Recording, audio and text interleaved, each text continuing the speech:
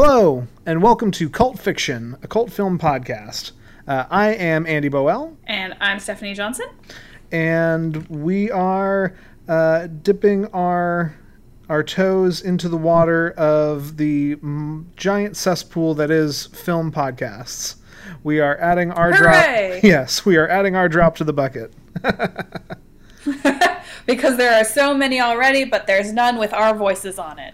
Exactly, and I think that's actually part of it's okay. Yes, there are other cult film shows, but this art form is inherently original because there's no other cult film shows that we have been on and talked through. That's true, and I think we are solely qualified to talk about cult fiction, you with your background in film and movies and acting, and me with my background in acting and literature. So between the two of us, hopefully this will be entertaining. Who knows? I think so. You're right. We are a couple of very storied individuals. That's a very nice way to put it, Andy. I like that. All right. And so we will continue to figure this out as we go along. But for now, our inaugural film is CORALINE, a 2009 animated film by Studio Laika. It's directed by Henry Selick and stars Dakota Fanning, Terry Hatcher, John Hodgman. And this film is interesting to me because it's a stop-motion picture.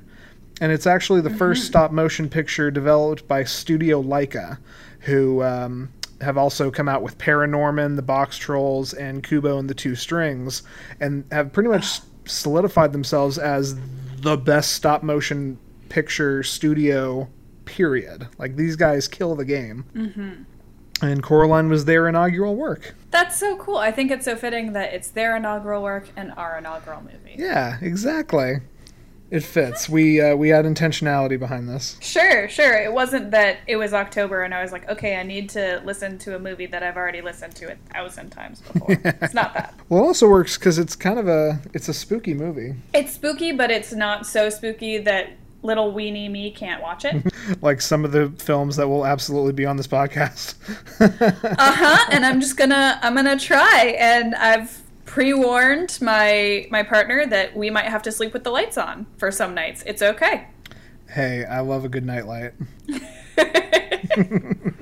No, but seriously, I get total night terrors, and I'm not ashamed to admit that I'm not debilitatingly scared of the dark, but I can't have any open doors in my bedroom.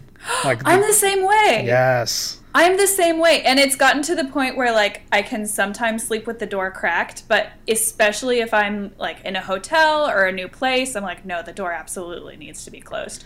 Right. No, and it's my room, it's my apartment, I live here, but no, closet door gets closed, bathroom door gets closed, door to the living room gets closed. Were you the friend who identified with me in the fact that you jump into your bed so that the monsters can't grab your ankles? I feel like I had a discussion with someone about this. I mean, okay. I was the guy who, when it's 3 a.m. and I'm the last one up, back when I lived in my parents' house and I'm turning off all the lights, I would absolutely run from the darkness.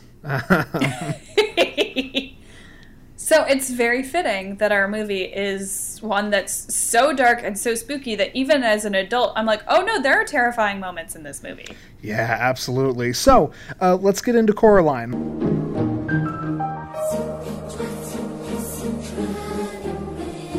CORALINE.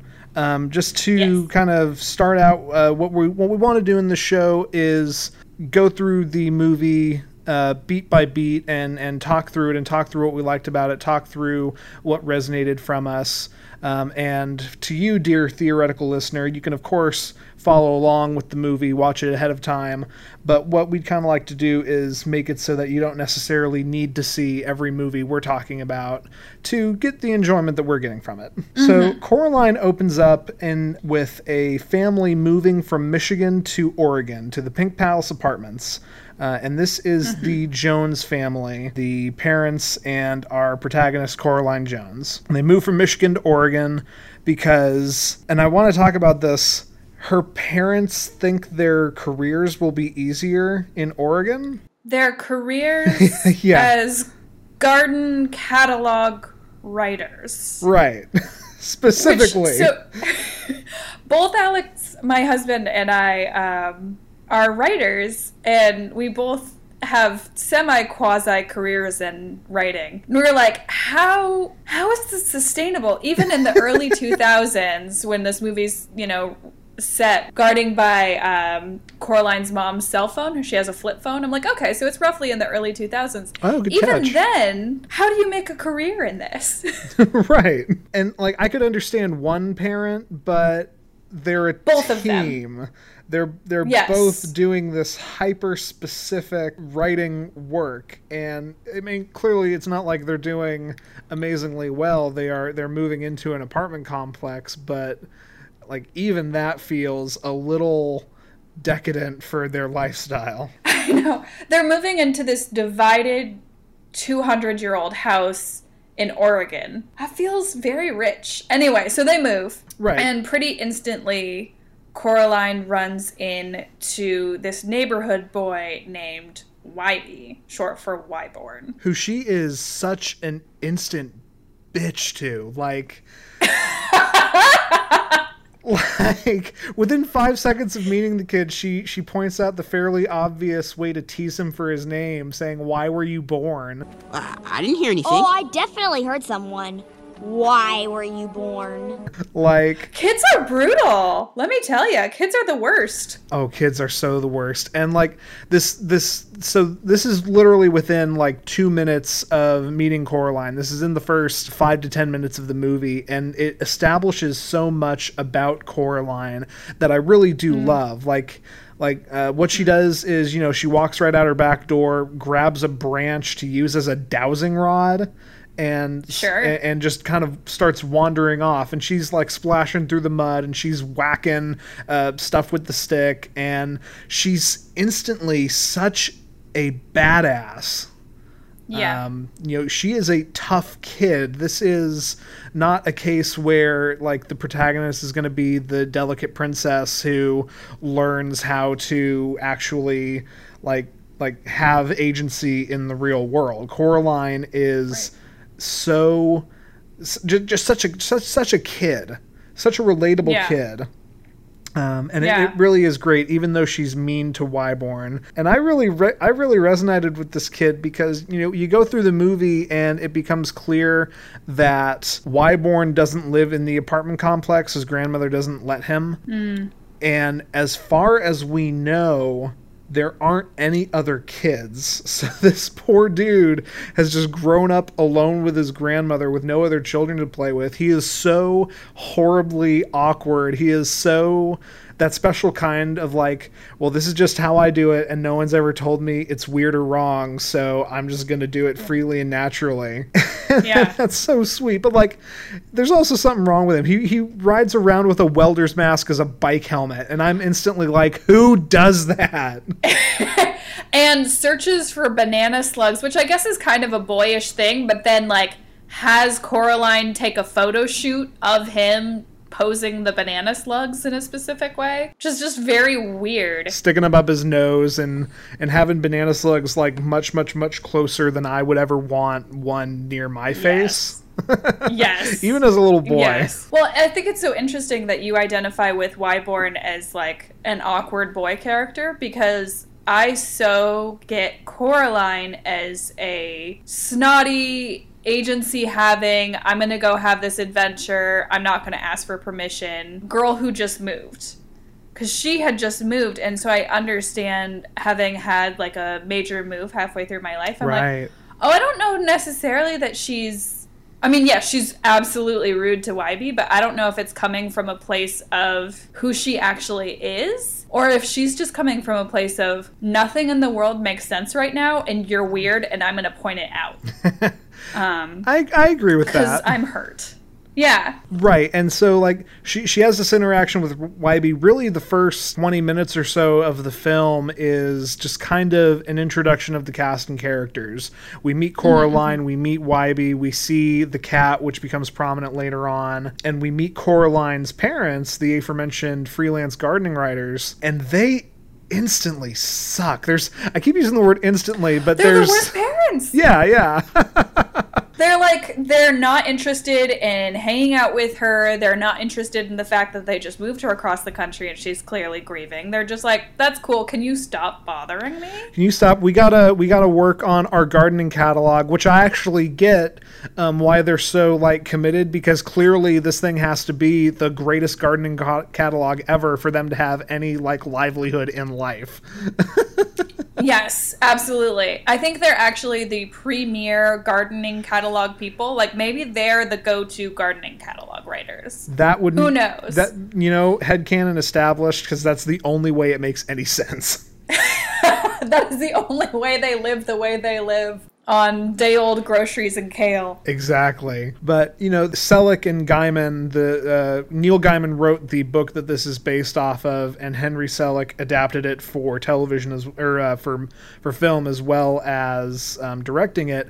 And they're establishing so clearly early on that the real world is mundane and boring, and no one is fun, and no one is interesting. Her parents suck. Like, yes, there's no redeeming stuff, and you had even pointed out, Stephanie, how even the look of the world, it's Oregon, which is a naturally rainy, damp state, but everything is so closer to like monochrome, and aside from the pink palace apartments, everything is gray and drab and dreary. Well, and even the Pink Palace is like, it's this really gray pink. It becomes progressively pinker throughout the movie the more that she's dealing with the struggles that we'll get into shortly, but it starts out, everything is really gray, and then you see Coraline in her yellow jacket and her bright blue hair, which also, okay, her parents have to be a little bit cool because they let her daughter...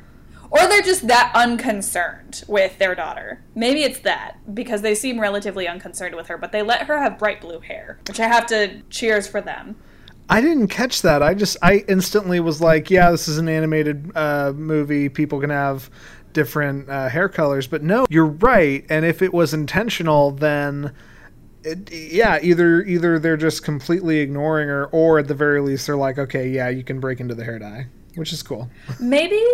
Like, okay, so I know when I moved, I told my parents, like, okay, we will move, but can I have this? And I would, like, get away with more things than I probably would have any other time. Yeah.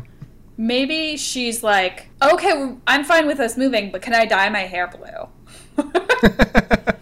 Must be. So her dad's solution for Coraline's boredom is to have her basically explore this new living space that they're in. Count the windows, count the doors, see what all is around. And in doing so, Coraline discovers a hidden doorway, which at first, she gets her mom to unlock it, and it winds up that, oh, there's nothing behind the door, it's just been bricked up. But this is actually one of the most important things in the movie, because at night, after Coraline has her first day in Oregon and goes to sleep, she finds a rat. And it looks like a kangaroo rat. A mouse.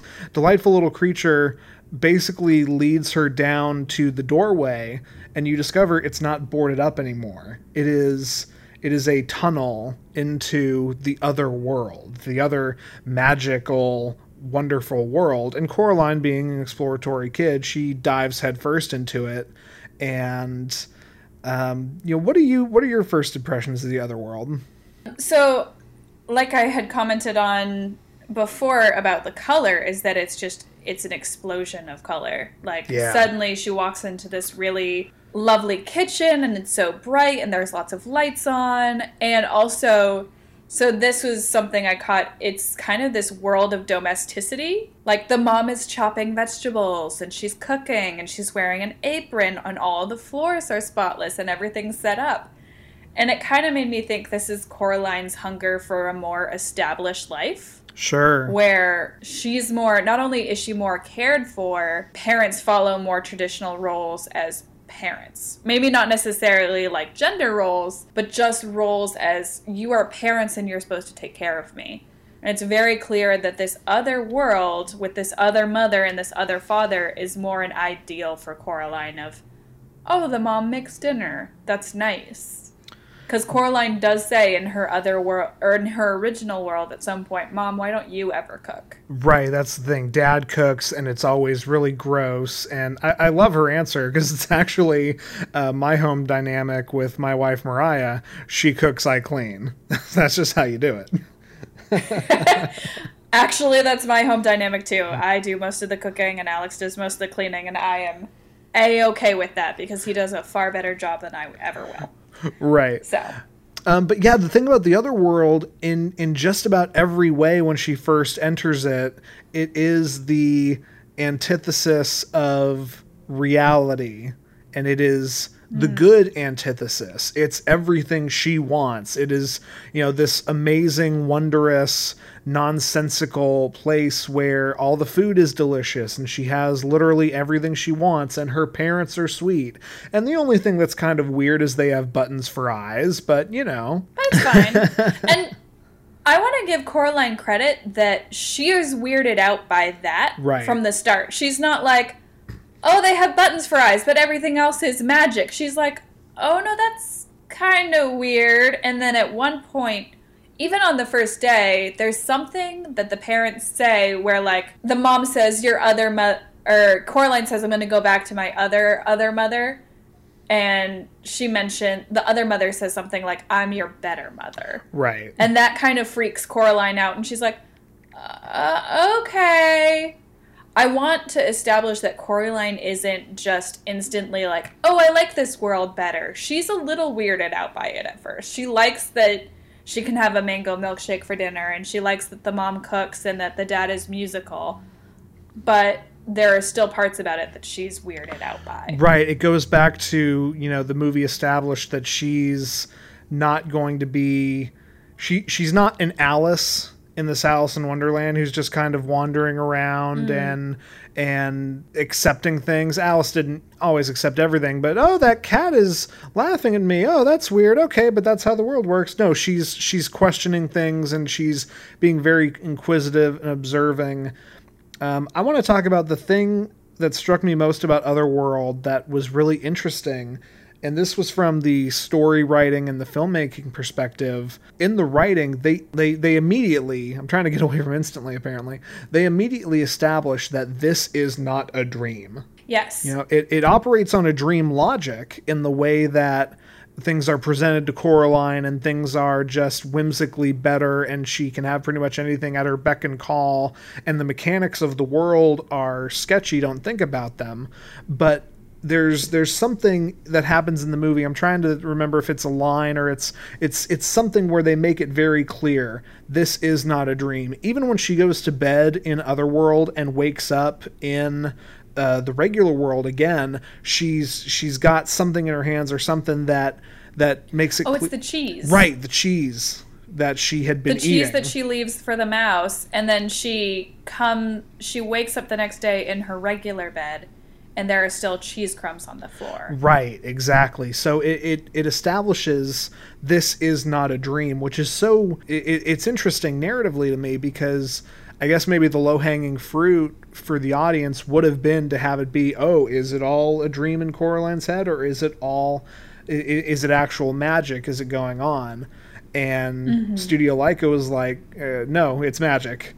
And magic is just a thing in this movie. It's not a thing everyone really seems to know about, but there are hints and totems and artifacts and I just really think it's interesting. It's a very creative choice to just trust the audience to be like, yeah, no, it's real.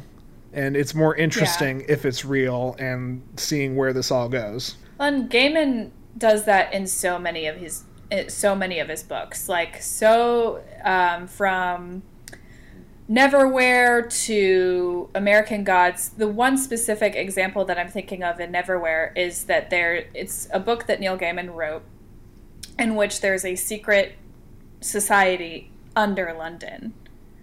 And the thing is, it's that same toying with, is it reality? Is it a dream? Is it something else? But it's a reality that everyone else doesn't see because you walk right past it. Right. It's an obvious kind of reality.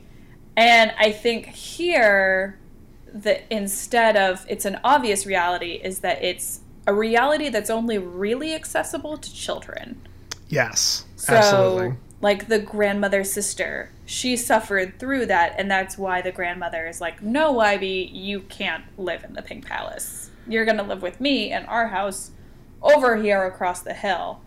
But so children are kind of the only ones who have access to this kind of magic. Well, right, it's children, but then it's also animals. That's just a kind of storytelling trope in the world, that animals are more in tune with other energies than humans, and the animals in this movie are very much in tune with magic. We find out that the cat, who is played by Keith David and just voiced so silkily, smoothly, wonderfully. Yeah. I don't like rats at the best of times, but this one was sounding an alarm. You find out that the cat can pretty much traverse the two worlds as he pleases. And one of Coraline's neighbors, Mr. Babinski, his mice, he trains mice for a circus. His mice are in tune with magic, enough to the fact that they can talk to him, apparently. And they know what's going on with Coraline. Yeah, do not go through the little door, Coraline. Exactly. And they get your name wrong. It's Coraline, not Caroline at all. Right. I love how all the adults are so, unobservant that they just figure that Coraline's name can't actually be Coraline. It has to be the more common Caroline. Yes, and I think that's so interesting because Coraline, more and more throughout the movie, is saying that no one's listening to her. Right. And they're actually not. And they're not. They're not saying her name right. They're not. The adults aren't listening to her. And then there's one point where YB, why were you born? After a couple of times of going back and forth to the other mother's house, YB comes over to say, look, I really need this little doll you got back. I really need the doll that I gave you. YB comes back to say, I need this. And she's like, no, you're not listening to me. And she throws her shoes at him. Right. Be like, no, I need you to listen. There's something more dangerous going on. Yeah. And to her, no one is listening. Yeah, and they're really not. We were talking back and forth in our notes about Coraline and her agency in the film, and there really is no moment where she is not the hero and really the only one who has any idea what's actually going on. Right. And it's interesting because there's such a power to that, I think, and she owns it. Oh, absolutely. I didn't talk about this, but I just thought of it now. Dakota Fanning does such an amazing job voicing this character. Yeah. She has her cute little Michigan accent. Right. The only part was there's one point where she's really stone-faced and she says, I have to go back. Right, and I was like, that was maybe a little too much. I have to go back for them. They're my parents. And I was like, that's maybe a little too much, Dakota. Right. But the rest of the time, it's really spot on. Yeah. A fun fact I had done in my research, this was going to be live action, the movie. And interesting. Yeah, and the cast was pretty much the same. At the very least, Dakota Fanning and Terry Hatcher were both going to be in the live action version, and the decision was made to make it stop motion instead. And Dakota Fanning loved the script and the story so much that she was like, "Okay, I still need to voice this character. Like, I'm still going to be in this movie." I love that. Yeah. Okay, speaking of Coraline's agency, I wanted to talk about how Coraline reminds me of another very spirited little girl. In famous animation, she kind of reminded me of Chihiro from Spirited Away. Andy, have you seen that movie at all? Spirited Away. The horse movie? No. No. Yeah. You mean the Miyazaki. Of course, yes. I do mean the Miyazaki. Okay. I just wanted to comment on how there's a lot of parallels between the two main girls in both movies. Both are very stubborn girls who have just gone through a major move. Mm-hmm. Both girls have exceedingly selfish, unattentive parents. Both girls escape into another world that they desperately want to escape through the help of friends that they find along the way, specifically a male character about their age. And both girls end the movie being very grateful for their parents and where they live currently. And both have a matriarchal antagonist. Oh, this is interesting. Yes. Huh. Isn't that fascinating? I was watching it and I had just listened to Cracked podcast about Spirited Away.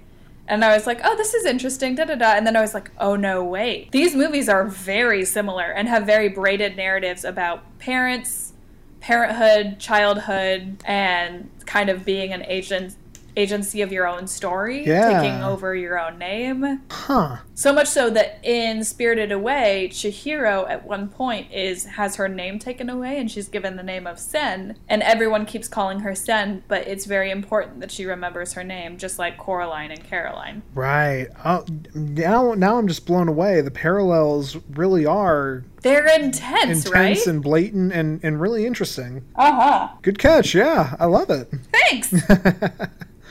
So going back to Coraline, throughout the next act of the movie really is Coraline meeting her neighbors, and she keeps going back and forth between the real world during the day and the other world at night. And so she meets the incredibly eccentric Mr. Babinski, who is this very animated looking acrobatic man who trains a circus of mice.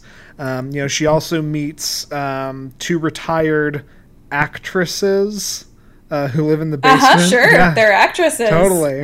And these are Spink and Forcible, who are just delightfully old and still remember their vanity of days gone by, but are really played up for comedy, and are absolutely burlesque dancers. Yes, 100%. That's actually what they are. They are not actresses. Right, like that's not even subtextual. It's like at one point you see like, here are some of the things we did, and I love it because it's King Lear, Leer, and Julius Caesar. Mm-hmm. So this idea of burlesque Shakespeare is an untapped market, I think, and I would love to see more of it. Okay, sidebar. What is with their town and Shakespeare? Because they have a Shakespeare festival that goes on in the background. Right. A kid comes down the stairs going, "My kingdom for a horse!" Like he's like riding down the stairs on a chair.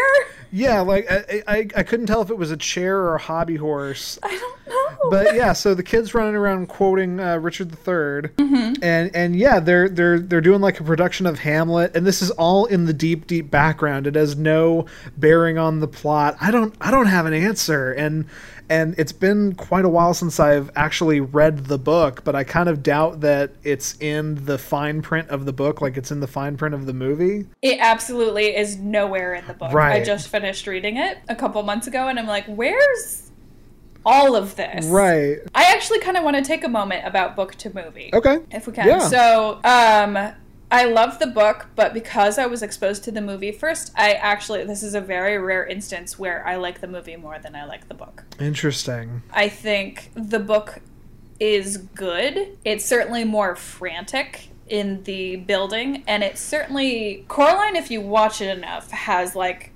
two major plot points where it's like this half of the movie, and then there's a turn, and it's like, oh, right, the other half of the movie when she's trying to... Her parents are already back. I'm sorry, I'm skipping ahead of our synopsis here. I'll get better at that. But her parents are already back, but she still has to kill the hand. And the book kind of follows that, but it's more played up. Okay. And there's a longer second act. But additionally, all of the side characters and the side personality that the movie has aren't there in the book. It's kind of the driving force of, oh, there's the other mother.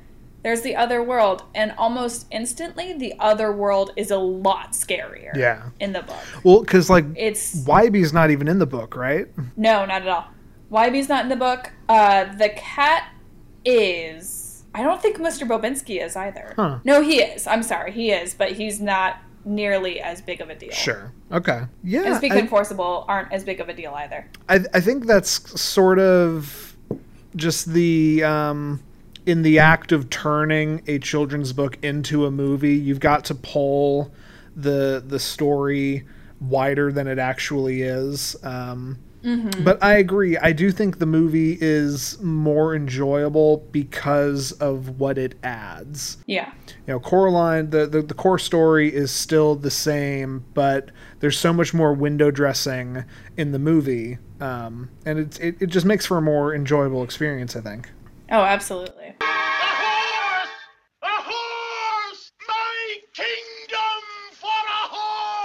So you touched on, and this goes into the plot, really, you know, the first couple nights, the other world is amazing and wonderful, and the neighbors that she meets are so much more fascinating and wonderful, and like Spink and Forcible at one point turn back into their younger selves. Bobinsky's circus is this great, wonderful deal. I was almost trying to figure out if it was like their subconscious sees manifesting in the other world. Oh, interesting. Yeah, because it kind of builds up that way until they all turn into monsters later. Yeah. Until that. But I thought it was so interesting because in taking my notes last night, was trying to figure out it's not shadows of each other, because he is building a mouse circus, right. And they are theatrical women, Miss Bink and Mrs. Forcible. Right. I almost wrote, they're not actresses, they're burlesque dancers in the real world. And then I was like, well, that's not nice, because burlesque dancers can be actresses, and that's political, and that's a whole thing.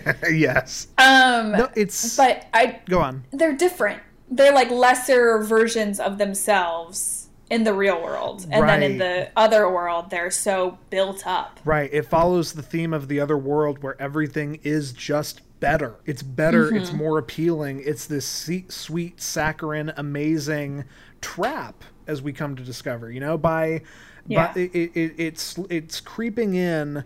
And by, I think, the third night of the 4 or 5 nights, it becomes very apparent this is a trap, and the other world starts getting actually scary. And this is where the movie heel turns into doing some really horrifying things, I think. So Coraline is finally confronted by her other mother, who's been very sweet and very understanding and very, take your time about the deal of putting buttons into her own eyes, Coraline's eyes, and staying in the other world permanently and staying with this other family. And that's how it's presented, and it comes to a head where other mother is like, okay, no, it's time, we're doing this. And presents the buttons and wants to have Coraline sew her own eyes shut, or sew her eyes shut for her. Right. And Coraline understandably freaks out and escapes into, or she thinks she escapes into the real world by going to sleep. She wakes up and finds herself stuck, right? Yes. Yeah, she wakes up and she's still in the other mother's world, and she's like, wait, why am I still here? Every other time she had gone to bed in the other mother's world and woken up in her world. But this is not the case. No, not at all. So slowly, like her other mother is becoming more insect-like and scarier. Her other father is becoming, basically turning into a vegetable and becoming this kind of zombified thing. And so Coraline goes to sleep and tries to wake up, because that's how it happened every other time. She wakes up still in Otherworld, and her thought is, okay, well, I'm just going to go back through the door. That's what it is. She tries to go through the small door, and other mother is waiting in the living room and has this giant insect foyer creature block the door. Oh, that's right. Right. So Coraline is basically admonished by her other mother, and instead of actually doing anything, other mother throws her through a mirror into this sort of dungeon area and tells her, okay, well, you're going to sit in this room and you're going to think you want to live here, or if you want to sew the buttons into your eyes and live with me. And it's here that Coraline meets the ghosts of all the other children who have been killed by the other mother. Yes. The reality of her situation becomes complete here. The other mother is a monster who kidnaps children and promises them all these sweet, wonderful things, sets the trap with this wonderful, creative world, and then kills them. and keeps them there forever. And that's why Wybie isn't allowed to stay at the Pink Palace. You know, it's thrown throughout the movie in the background. Like there's a painting of a little boy who's really, like, the painting's really old. You see the little boy there. You find out Wybie's grandmother's sister is there. There's this other girl, and the other girl is the scariest thing to me. This chick is like, she's got like this scream, this permanent terrified scream, and that's just her face now. And that's one of the things that I like. Isn't that horrifying? Yeah, I zoned in and I was like, that's one of the scariest things about this movie is that face and the mental handshake that comes along with this face, that something had to terrify this girl so much that she died with a scream on her face. Yeah. So the other mother is revealed to be a creature called the Beldam. And the Beldam is such an awesome concept. Like it's terrifying, and it's so much better than if you just called her a witch. Right, because it's a specific witch. So I did research because I was like, Neil Gaiman doesn't toss dice lately. Right. So I did research. The Beldam is a spider-like creature that has button eyes and sewing nail fingers, blah, blah, blah. From the Mythical Creatures Guide, it says that the Beldam will eat children and lure them into a trap. While the main form of the creature is the spider-like creature as seen in Coraline, it can adopt a new form to deceive children into following it. It usually nests in deep forests, but will stalk the edges of forests to lure in the prey. Right. Typically, the Beldam has been known to have a sick compulsion to care for the children it captures. And then also in Romanian mythology, the Beldam is actually the spirit of the forest who lives in a very old and ugly woman's body. Sometimes she has the ability to change her shape. She lives in a dark, dreadful, hidden house. But then also it's said in Romanian folklore that the Beldam has a daughter called Fata Puduri, who attracts young people in the forest where she kills and eats them. She also, much like the Beldam, has two appearances. For the first time when she appears to them, much like the other mother to the first time she appears to Coraline, she's a young, beautiful woman. Yep. But then after the victim is captured, the Fata Puduri transforms into a hideous and tremendous monster, kills the young, and eats their heart. Yeah. So that she can keep their youthful appearance. Yeah. Yeah. One of my favorite Neil Gaiman properties is the Sandman comic series, and that is full of creatures like this. It's like a deep cut into mythology. and the Beldam is the same thing. Yeah, and he's so good at doing this, like taking really ancient creatures that we don't necessarily think about in everyday society and saying, oh no, that could still be terrifying. Here, let me show you. Right. And the Beldam is so terrifying. I didn't do the mythological research you did, and I just want to say, like, the idea of seeing this giant monstrous woman creature who has buttons for eyes and sewing needles for hands, that is exponentially more terrifying if she's just wandering around the woods. Oh my gosh, right? Can you imagine just walking? I hike relatively frequently, so I can't imagine just walking in the woods and then being like, oh cool, there's a woman with buttons for eyes and sewing needles for hands. Great. I'm going to run in the exact opposite direction. Well, like even seeing it in a house, you know, in Coraline, the habitat of this creature manifests as a house, and that makes more sense to me because the sewing equipment is a household item. There's just something about taking this thing being the sewing needles and the sewing iconography, and putting it out in the wild where it does not belong. That just sends a shiver down my spine. I don't know. Well, and I think it comments on like domesticity and the domesticity that Coraline craves, but then we're going to turn it dark. Right. And then it's going to be, oh, sure, mothers cook and mothers sew, and isn't this so nice? Okay, cool, until they're sewing buttons into your eyes with their sewing needle fingers. Right.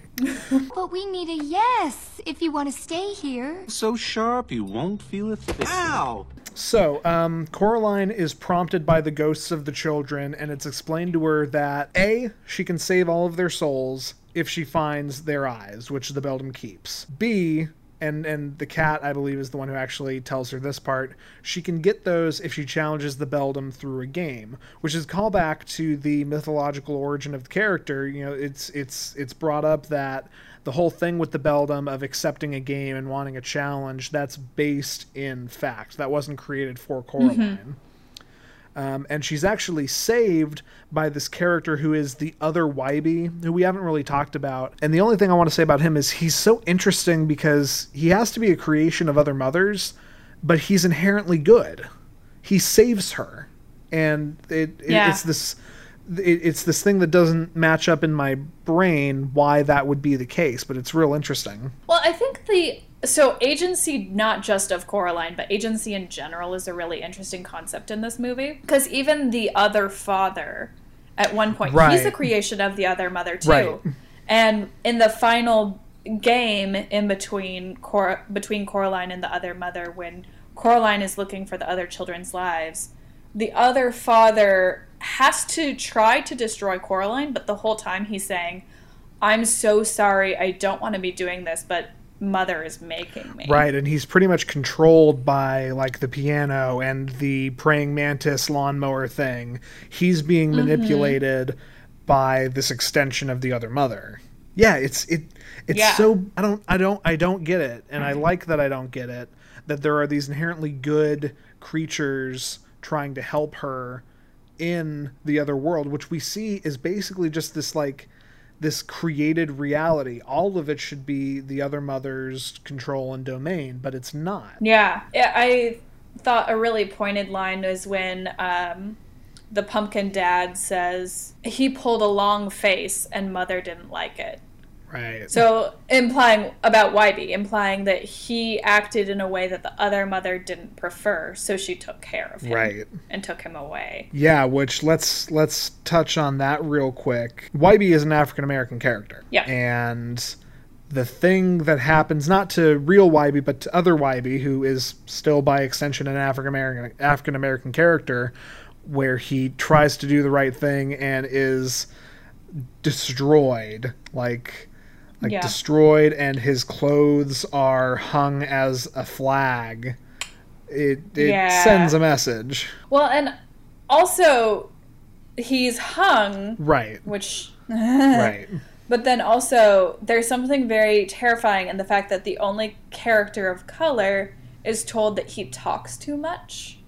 And in the perfect world, or the ideal world that the other mother creates, Wybie is mute.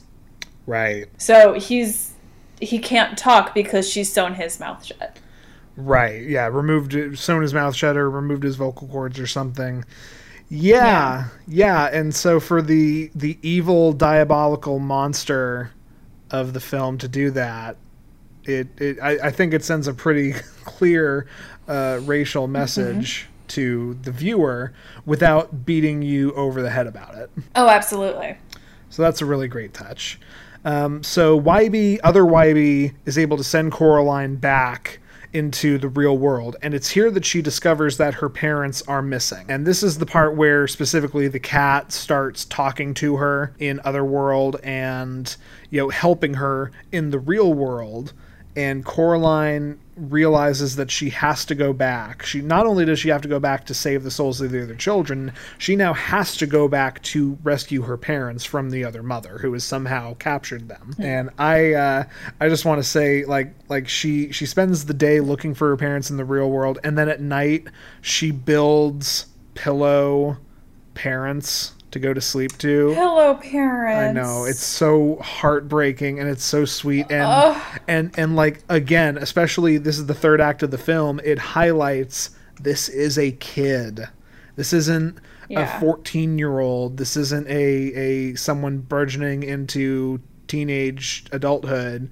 This is a child, and that is a very childlike thing. A wee child. Yeah. Right.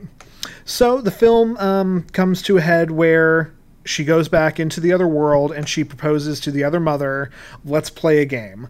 Give me, a set amount of time to find everyone's eyes and find my parents. If I do that, you let everyone go. If you win and I fail, I'll sew the eyes.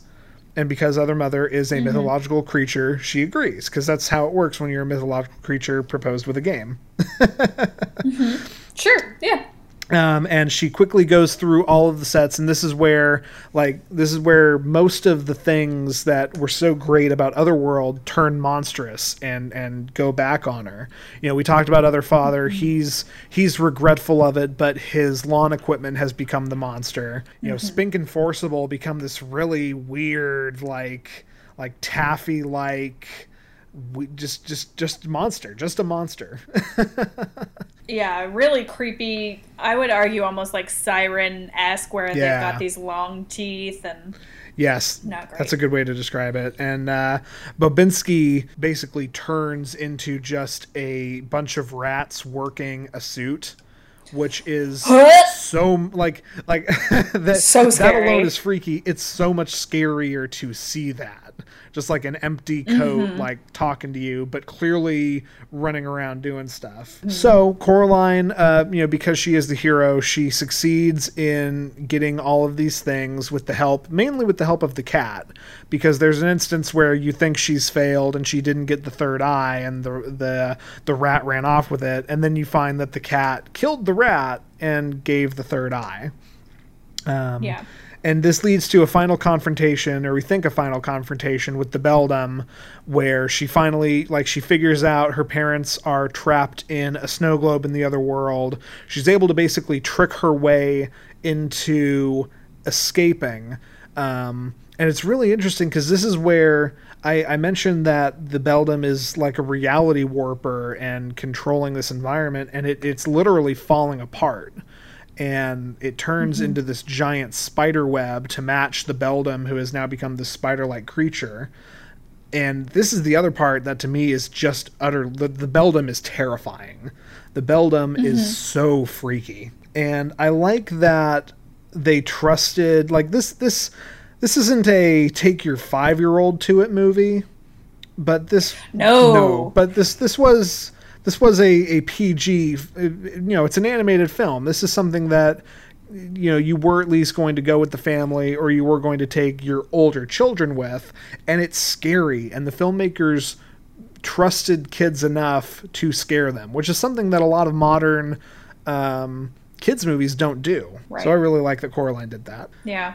We think she's defeated the Beldam, only to find out that one of the sewing needle hands has made its way through the portal. And that leads to the actual final confrontation, where Coraline is she goes to the town well where she first met Wybie, and she is trying to get rid of the key to the other world. She's trying to lock the Beldam away, and the creepy little needle hand follows her and attacks and nearly kills her there. Yeah, and Wybie almost falls in the well when he comes to help. Wybie almost falls in the well, but Wybie, this is the one moment, it's interesting, with all the talk we've had about agency for Coraline and stuff, Wybie saves the day here.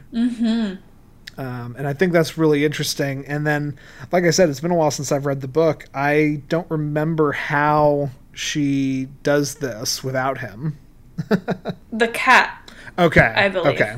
All right. So the cat helps her. But yeah. So the Beldam is finally defeated. The hand is smashed. The key is locked away. And it ends with, a happy scene in reality. And I really like what they do is the clouds clear, and the whole time it's been rainy and dreary, and finally the last scene of the film, it's day and it's nice and it's bright and everyone's out playing in the garden, and it's a really great moment. And every color is really bright. Right. Yeah. Right. The evil, we have bright red tulips. Right. The evil is destroyed, and as a reward, color is brought back in. Oh, I just kind of stumbled upon that. I kind of mentally got myself there as I was talking it through. The clouds have literally parted in the shape of claw hands, which is just everywhere throughout the movie. Right. Because I've seen it so many times, I was like, okay, I know I'm looking for this. At one point, lightning strikes, it's a claw hand. At one point, you see a fabric, it's a claw hand. At one point, there's a pattern in wallpaper. It's a claw hand. Yeah. There's claw hands everywhere, but the last final scene is claw hands in the clouds parting, and then the next shot is the garden party, and it's day, and it's beautiful. Right. Yeah, the mise en scene in this film is really wonderful. What does that mean? What's the definition of mise en scene? It's a filmmaking term, and I can describe it. It's basically the idea of putting stuff in the background that matters. Mise en scene translates to placing on stage, and it is a use of a design aspect of in theater or film, which highlights a visual theme for something. So to use Citizen Kane as an example, a movie that will not be on this podcast. No, because that is not a cult film. No. Citizen Kane, the snow globe, is such an important icon in that movie. And the snow globe is in the background of a ton of shots in Citizen Kane. Interesting. And so, yeah, the mise en scene of Coraline is the claw hand lightning and the painting of the little boy who was killed that's hanging in the house. And there's just all this stuff where if you're looking at the deep background, it's giving you such clues about the film, and it does a phenomenal job of that. So Well, even the buttons too. Right. Buttons are throughout the film as well. Absolutely. So that's our walkthrough of Coraline, and let me say, Stephanie, do you like this movie? Oh my gosh, I watch this movie every year. Yay! Every year for Halloween. Every year, candy corn in hand, because Nice. I am a candy corn believer. There you go. Alex mocks me thoroughly for it, but yeah, I love this movie. I love the weird darkness of it. I love Coraline as such a sassy little girl. I think my favorite character is Mr. Bobinski. Yeah. He's my favorite for sure. So yeah, Andy, do you like this movie? I really do like this movie. It's not an annual watch for me. I think watching it for this was maybe the third time I'd seen it, but I definitely enjoyed it the most this time. Yeah. And I love Studio Laika. My favorite of theirs is Kubo and the Two Strings, which is a complete work of art in my opinion. Yes, I agree with you. Yeah, but you can see the same care and groundwork. I love the technical stuff. I love the behind the scenes stuff. Something I didn't talk about, nothing in this movie, not the ghosts, not the monsters, not the candy, nothing in this movie is CGI. It is all handmade, and that's so impressive, I think. That is so impressive. Yeah. So no, I really like this movie. I picked more up from it this time, maybe because I was watching it with more of a purpose, but I love Coraline. I think she's such a great representation of a kid. I mean, I'm a huge Neil Gaiman fan, so it really is just an amazing movie. Yeah. Yeah. Is it a cult movie, do you think? I think it is, and here's my reason why. Studio Laika has become somewhat famous for its stop motion stuff, and Coraline was their inaugural work. It was their first movie, and I think that's something that adds to cult appeal is when it's the first of something. No one remembers this as Studio Laika's first movie, or at least when people were watching this, no one was thinking about Studio Laika. So it's the first because of that.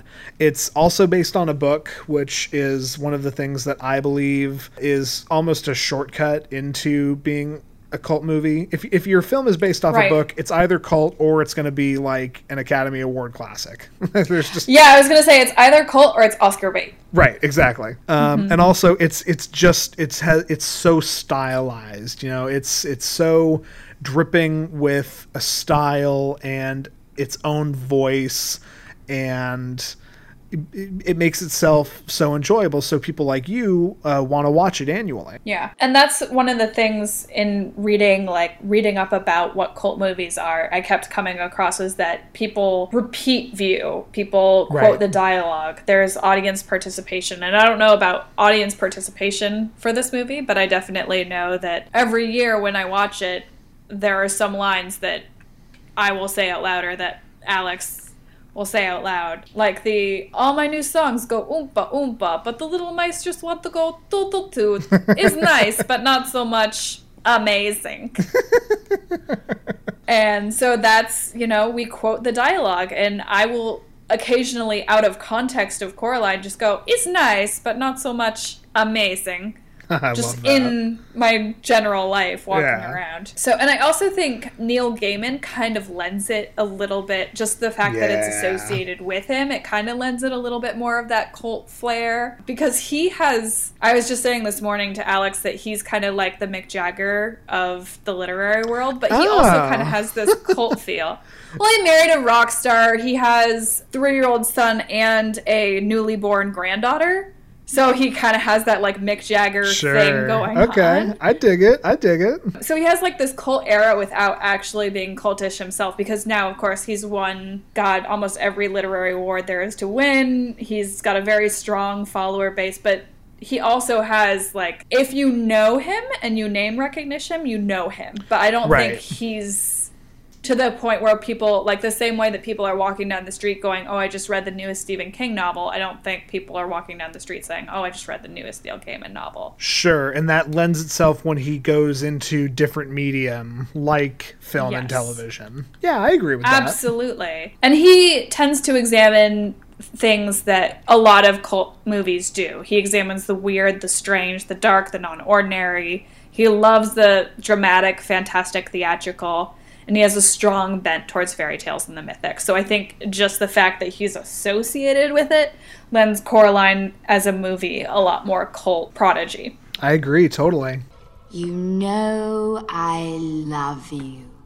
You have a very funny way of showing it. So something I'd like to do for the show whenever it is applicable, it won't always be, but Stephanie, have you ever heard of the game 6 Degrees of Kevin Bacon? Yeah, absolutely. I play it in the shower. There you go. All right. Because it's the one time of my day where I can't do anything else but like sit there and think. So, you know.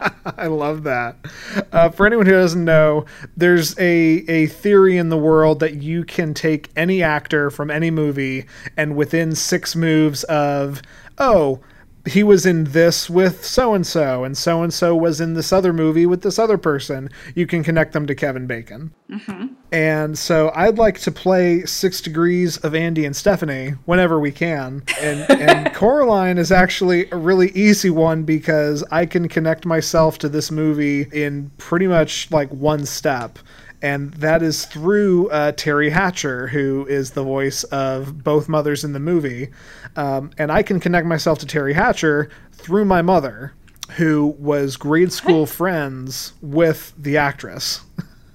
What? Yeah. Okay, so let me get this straight. Your mom, how well does she know Terry Hatcher? Not well enough where, like, we get a Christmas card or anything. When I first found out about this, I was all excited and like, oh my God, you're friends with this person? And it was, so the thing my mom says, Terry Hatcher grew up in San Jose with my mom, and they went to the same grade school. They lived on the same street, and they would walk to school together. And I guess my mom had a bad habit of, like, running Terry Hatcher off the sidewalk unintentionally. What? I've done this too to people. It's a Hendrix thing, I guess. Is it that you guys just like have inner ear problems where you don't know how to walk in a straight line, or? Yeah, it's like the walking and talking. Like you get too focused on what you're talking about, and all of a sudden you're doing a diagonal, and you're running the other person into the grass. Andy, remind me never to take you on a hike by a cliff, because that sounds terrifying. Oh, but I love hikes by cliffs. Yeah, okay, then you can walk in front. There you go. That works. But yeah, so I can connect myself to Terry Hatcher through my mom, which is a fun fact, I think. That is so fun. I don't know how often I will be able to connect myself in this way, but I will say I can metaphorically connect myself with Coraline. I feel like she and I are going to, in a fictional world where she's a real human, she and I could go to a concert of Heart and, Oh, totally. Get our angsty teen girl dance on. So I support it. That's how I connect. I support it. All right.